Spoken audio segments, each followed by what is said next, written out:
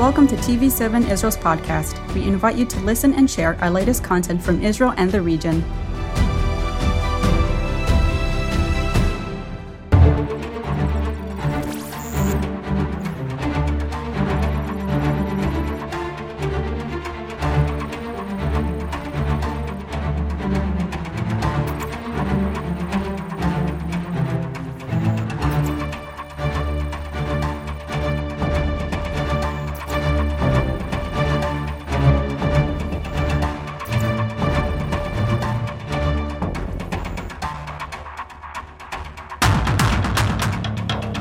Shalom to all our viewers. This is TV7 with another Middle East review broadcasting from Jerusalem.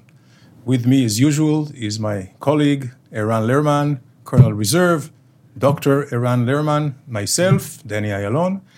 And we have another very, very intensive last month, few weeks.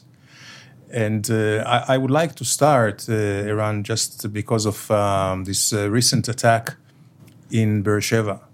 It was another random one by what they say a wolf terrorist who killed... Wolf. Yes. Lone wolf, yes, who killed with one very, very primitive weapon called knife 4 Israelis, murdered them and wounded 8 more. This must be a result of incitement, a result of great hatred towards Jews. He was, as we know, as Israeli intelligence telling us, he was an avid fan of ISIS.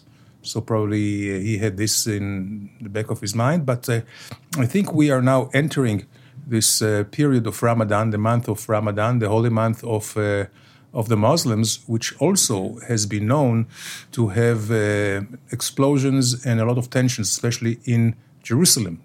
Towards that end of calming down things, Abdullah, the king of Jordan, is due to come to Ramallah and try to talk to the Palestinians. I think that it is also around their interest. I think it's the interest of the Palestinian Authority to calm things down, because if things get out of hand, they will suffer. It was a shocking event, singular in that this is an Israeli citizen who was known for his ideological commitment, who served time in jail for trying to get to Syria to fight in the ranks of, some people prefer to call it ISIL, Islamic State in the Iraq and the Levant. A Muslim citizen of Israel. A Muslim from the Bedouin community in the south, from a clan known for its religious fervor. At the end of the day, I have to say, this is essentially a tragedy without mitigations, but I would mention that many of his own clan, let alone the broader Bedouin society in the south, have expressed shock and dismay and disowned this man and his actions. 2 women brutally murdered, and two older men. Not much to glorify the Palestinian cause. Although we did see, as usual, in the Gaza Strip, Hamas activists passing out sweets to celebrate this act of heroism. This reflects very poorly on the moral and human standards of Palestinian leadership in places like that. But this is part of a larger question.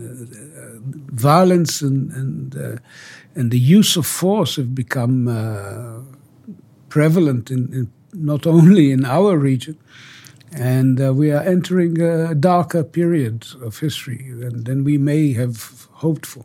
Ran, what you mentioned, gloating or giving out candies, celebrating death, and I think this is what radical, Islam, whether it's ISIS or Hezbollah or Islamic Jihad or Hamas, is they celebrate death over life, and I think this is a distinguished difference between them and the Judeo-Christian heritage of celebrating life. There are also Islamic traditions which celebrate life. This is a modern totalitarian aberration. It is a hybrid animal born of the crisis of the civilization of Islam via the influence of modern totalitarian models, fascism, Bolshevism, organizing society by party lines, by terrorism, imposing its will by violence, politicizing culture, politicizing identity. This is a European disease that spread to the region and took on an Islamic garb. One great Egyptian liberal once called it al-Shumuliya التي تتمسخ بالدين, totalitarianism masquerading as religion. And this is what we have to deal with. And this is another example, this Palestinian or Muslim, I would say, ISIS terror attack in Beersheba, southern capital of Israel, how the urgent sometimes pushes aside what is important. Of course, what is important in the world today is the war in the Ukraine and the negotiations in Vienna with Iran to basically neutralize their military nuclear program. To that end, there was a very, very special summit in just also recently. The 22nd of March. The 21st, there were a couple of bilateral meetings, exactly. Followed on the 22nd by a trilateral meeting, unprecedented. Unprecedented, where of course, the host was President Sisi, Prime Minister of Israel, and the one who is in de facto rules the Emirates, MBZ. The Crown Prince. MBZ, the Crown Prince. Yeah. And from... Danny, you're old enough to remember the days when every hint of Arab normalization with Israel would immediately meet with a fiery attack by Amr Moussa, foreign minister of Egypt. Yes. How dare you? And they asked him, how do you run to the Israelis? He used an Arabic term, harwala, like that, a frightened run towards the Israelis. And I said, wait a minute, Egypt signed with Israel back in 1979. What harwala are you talking about? No. We are on a different category, but you stay away. And now Sisi is hosting a trilateral meeting with another Arab leader on his soil, meets with Prime Minister Bennett with the flags on both sides.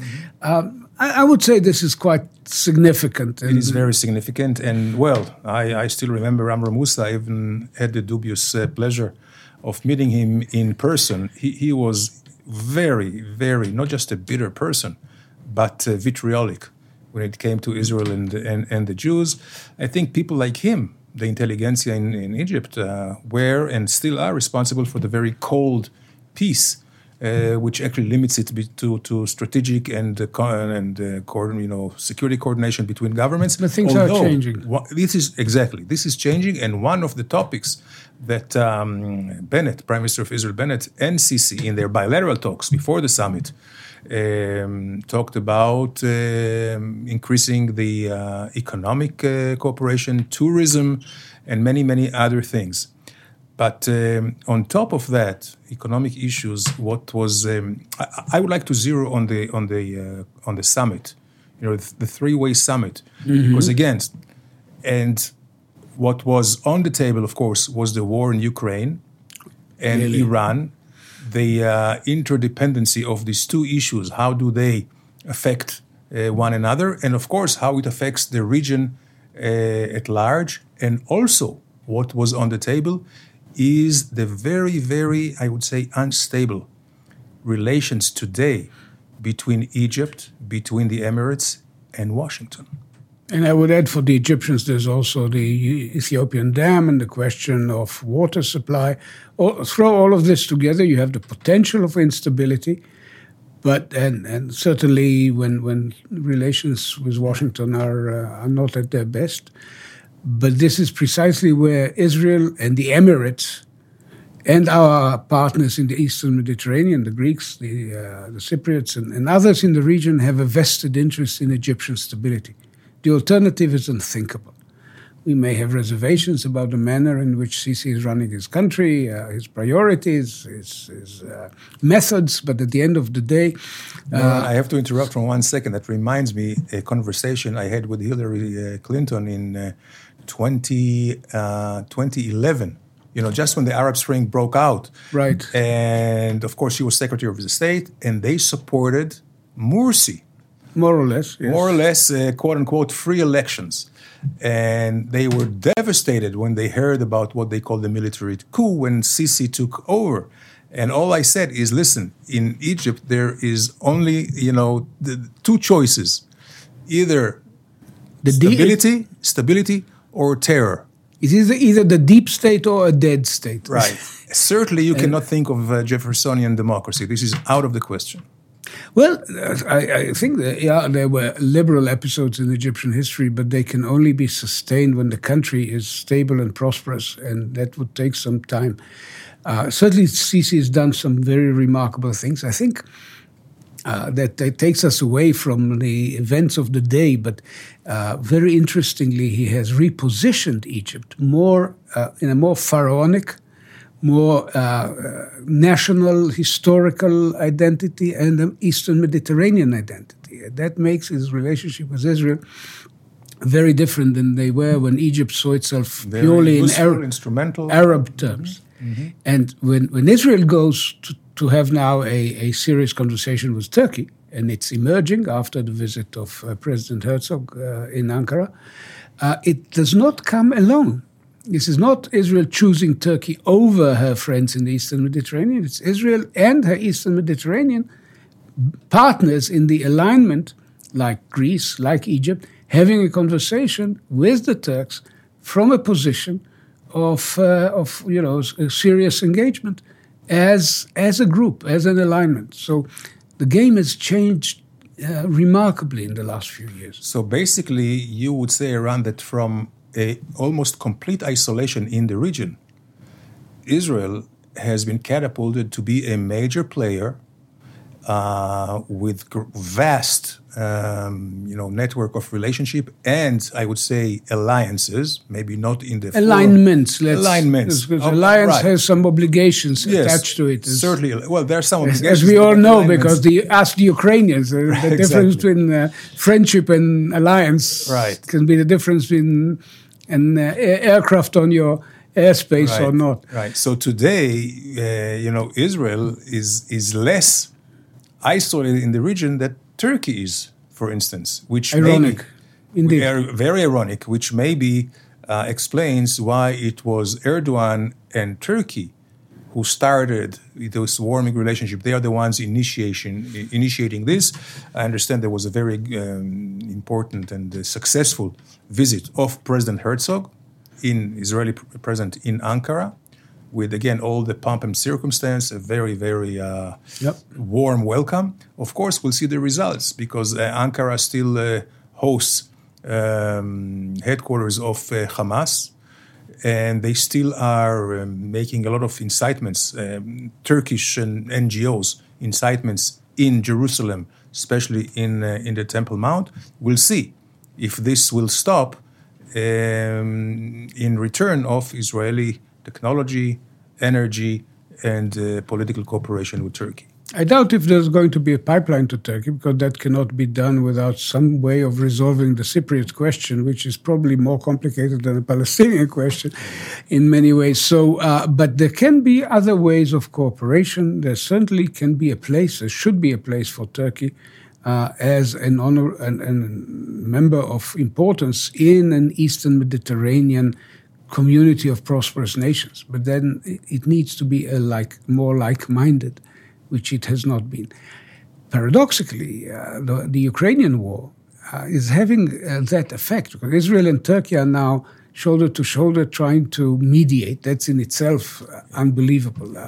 In all of our history, I think, you're a diplomat, I'm a historian, but I don't think in our diplomatic history there was ever Israeli mediation at the level of leadership between two key players in the international arena. I know that our great late Gidon Rafael, when he was the UN, tried quietly to help resolve the Korean War. And there were other stories of Israelis doing good things behind the scenes, but for the prime minister to be received in Moscow in the midst of a war for a long conversation and then to go on carrying messages and making suggestions in that capacity, that's never happened in our history. No. It's unprecedented. And of course, this drives a horse and a cart through the Palestinian strategy of imagining Israel as an isolated pariah. Yeah. When the Prime Minister of Israel goes to Moscow and Zelensky praises him for his efforts, we are not a pariah. Mm-hmm. And to think also that Prime Minister of Israel has been asked to mediate between Egypt and Ethiopia about the dam on the Nile, that also shows. And, when Israel's involvement is not a consequence of people liking or some kind of empty gestures, it's because of interest. And it's because of projection of strength that Israel has today, and you touch the Palestinians. And again, I have to invoke the immortal saying of Abba Eban, the legendary Minister of Foreign Affairs, that Palestinians never missed an opportunity to miss an opportunity. And you see, as time goes by, their issue is going down and down on the priority list of the international agenda, as well as it is today. I'll give you two more examples. An Israeli mission went to Indonesia, parliamentary mission went to Indonesia, to the IPU conference, International Parliamentary Union, and was very well received in the open. That's quite unusual.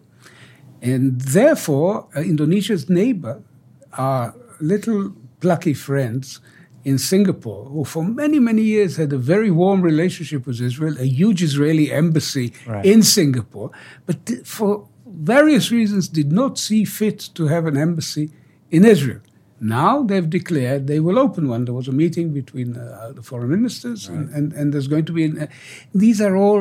They seem like small symbolic measures, but they speak to a different international climate from an Israeli perspective.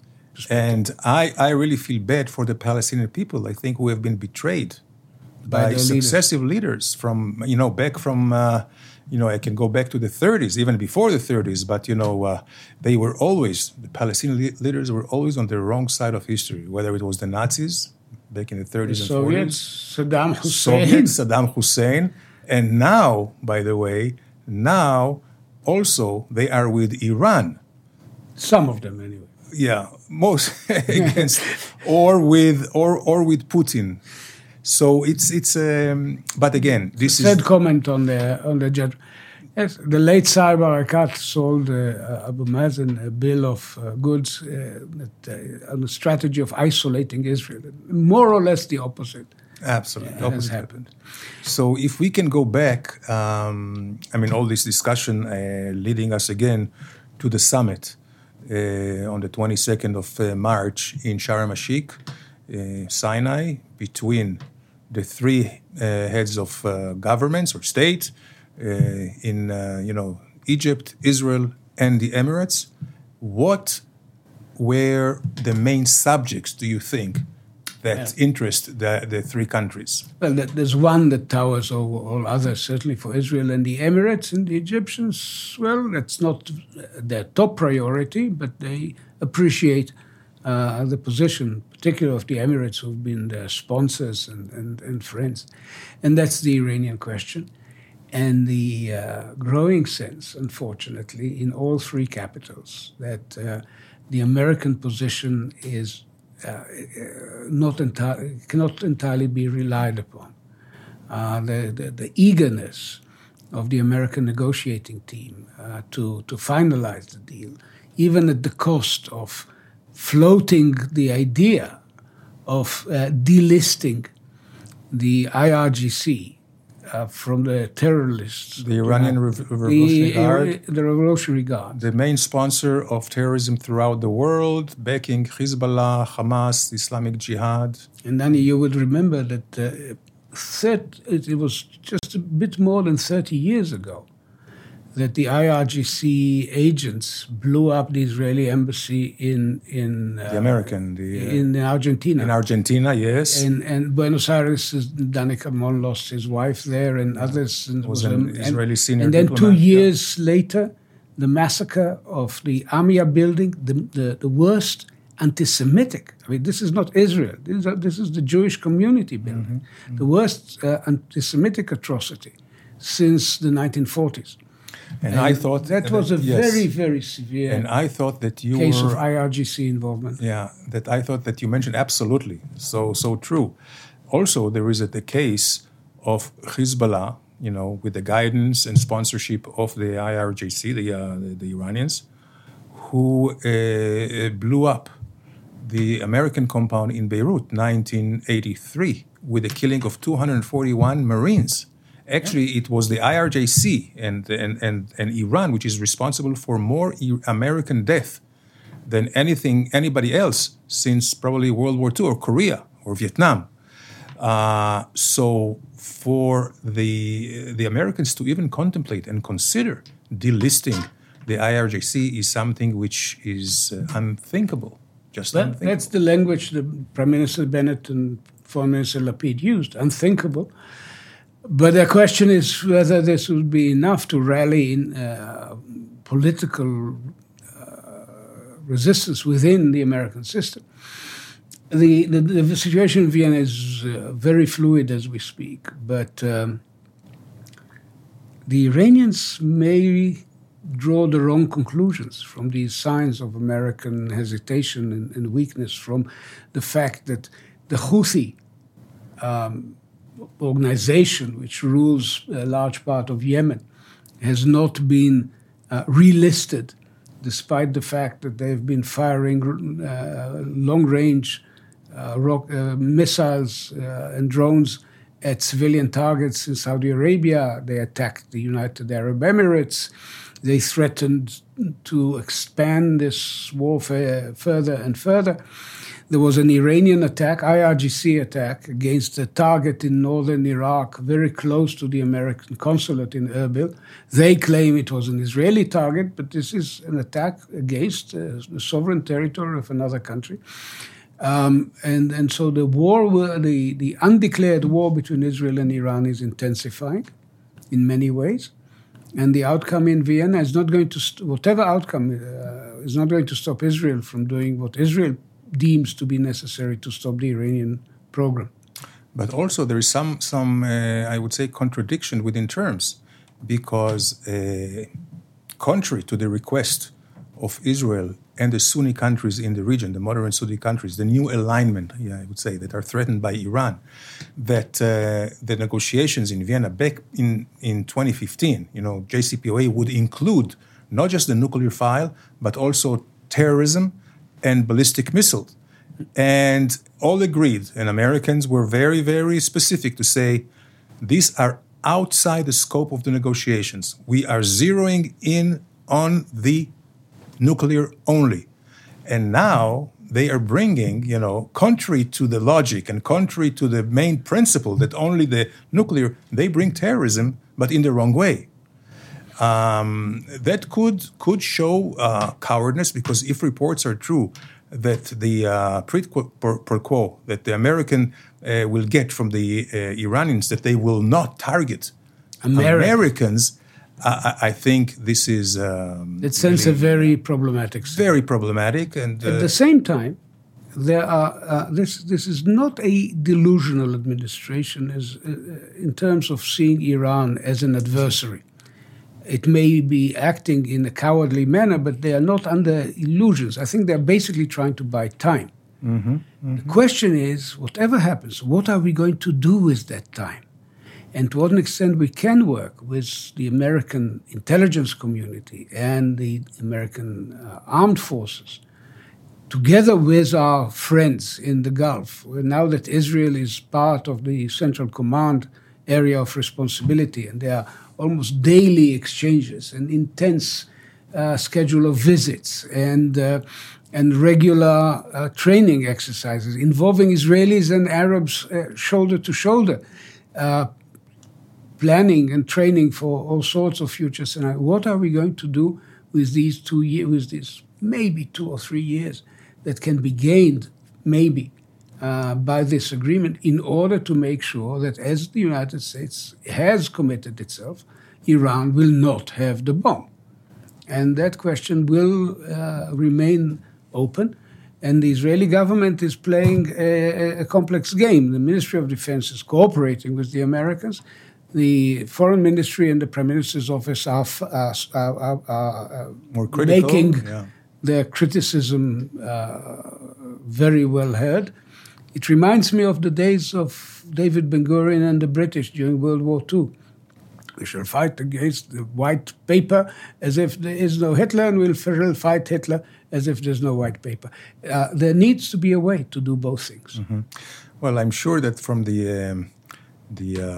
I would say the vantage point of the defense establishment here in Israel, it's very important that they will be compensated. Israel will be compensated for whatever agreement will be signed. I can think of these bunker busters that we may need, and many, many other. We will not, of course, not all answers are kinetic. Exactly.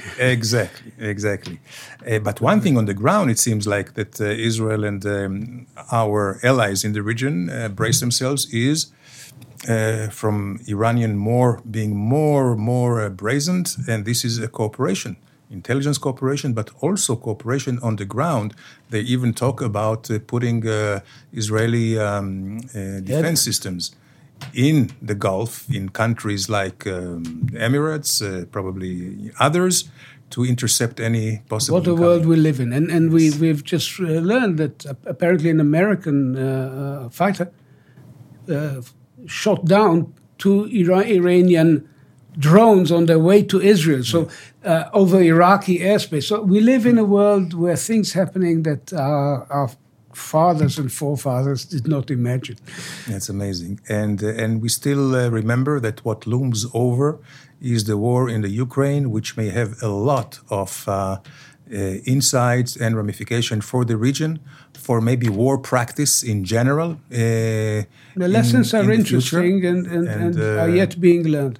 Absolutely. And meanwhile, Israel is taking in refugees and a wave of migration, Jewish immigration. Yes, I think from both countries. I think Israel the future looks more bleak. Yeah, Israel was very, very specific in saying we cannot do any military aid. We are concerned with the Russia, but we will do everything in terms of humanitarian, and not only that with the refugees, but also building a field hospital. And with that, Eran, we conclude the program for today. Thank you very much, and thank you for the viewers. We'll see you next month.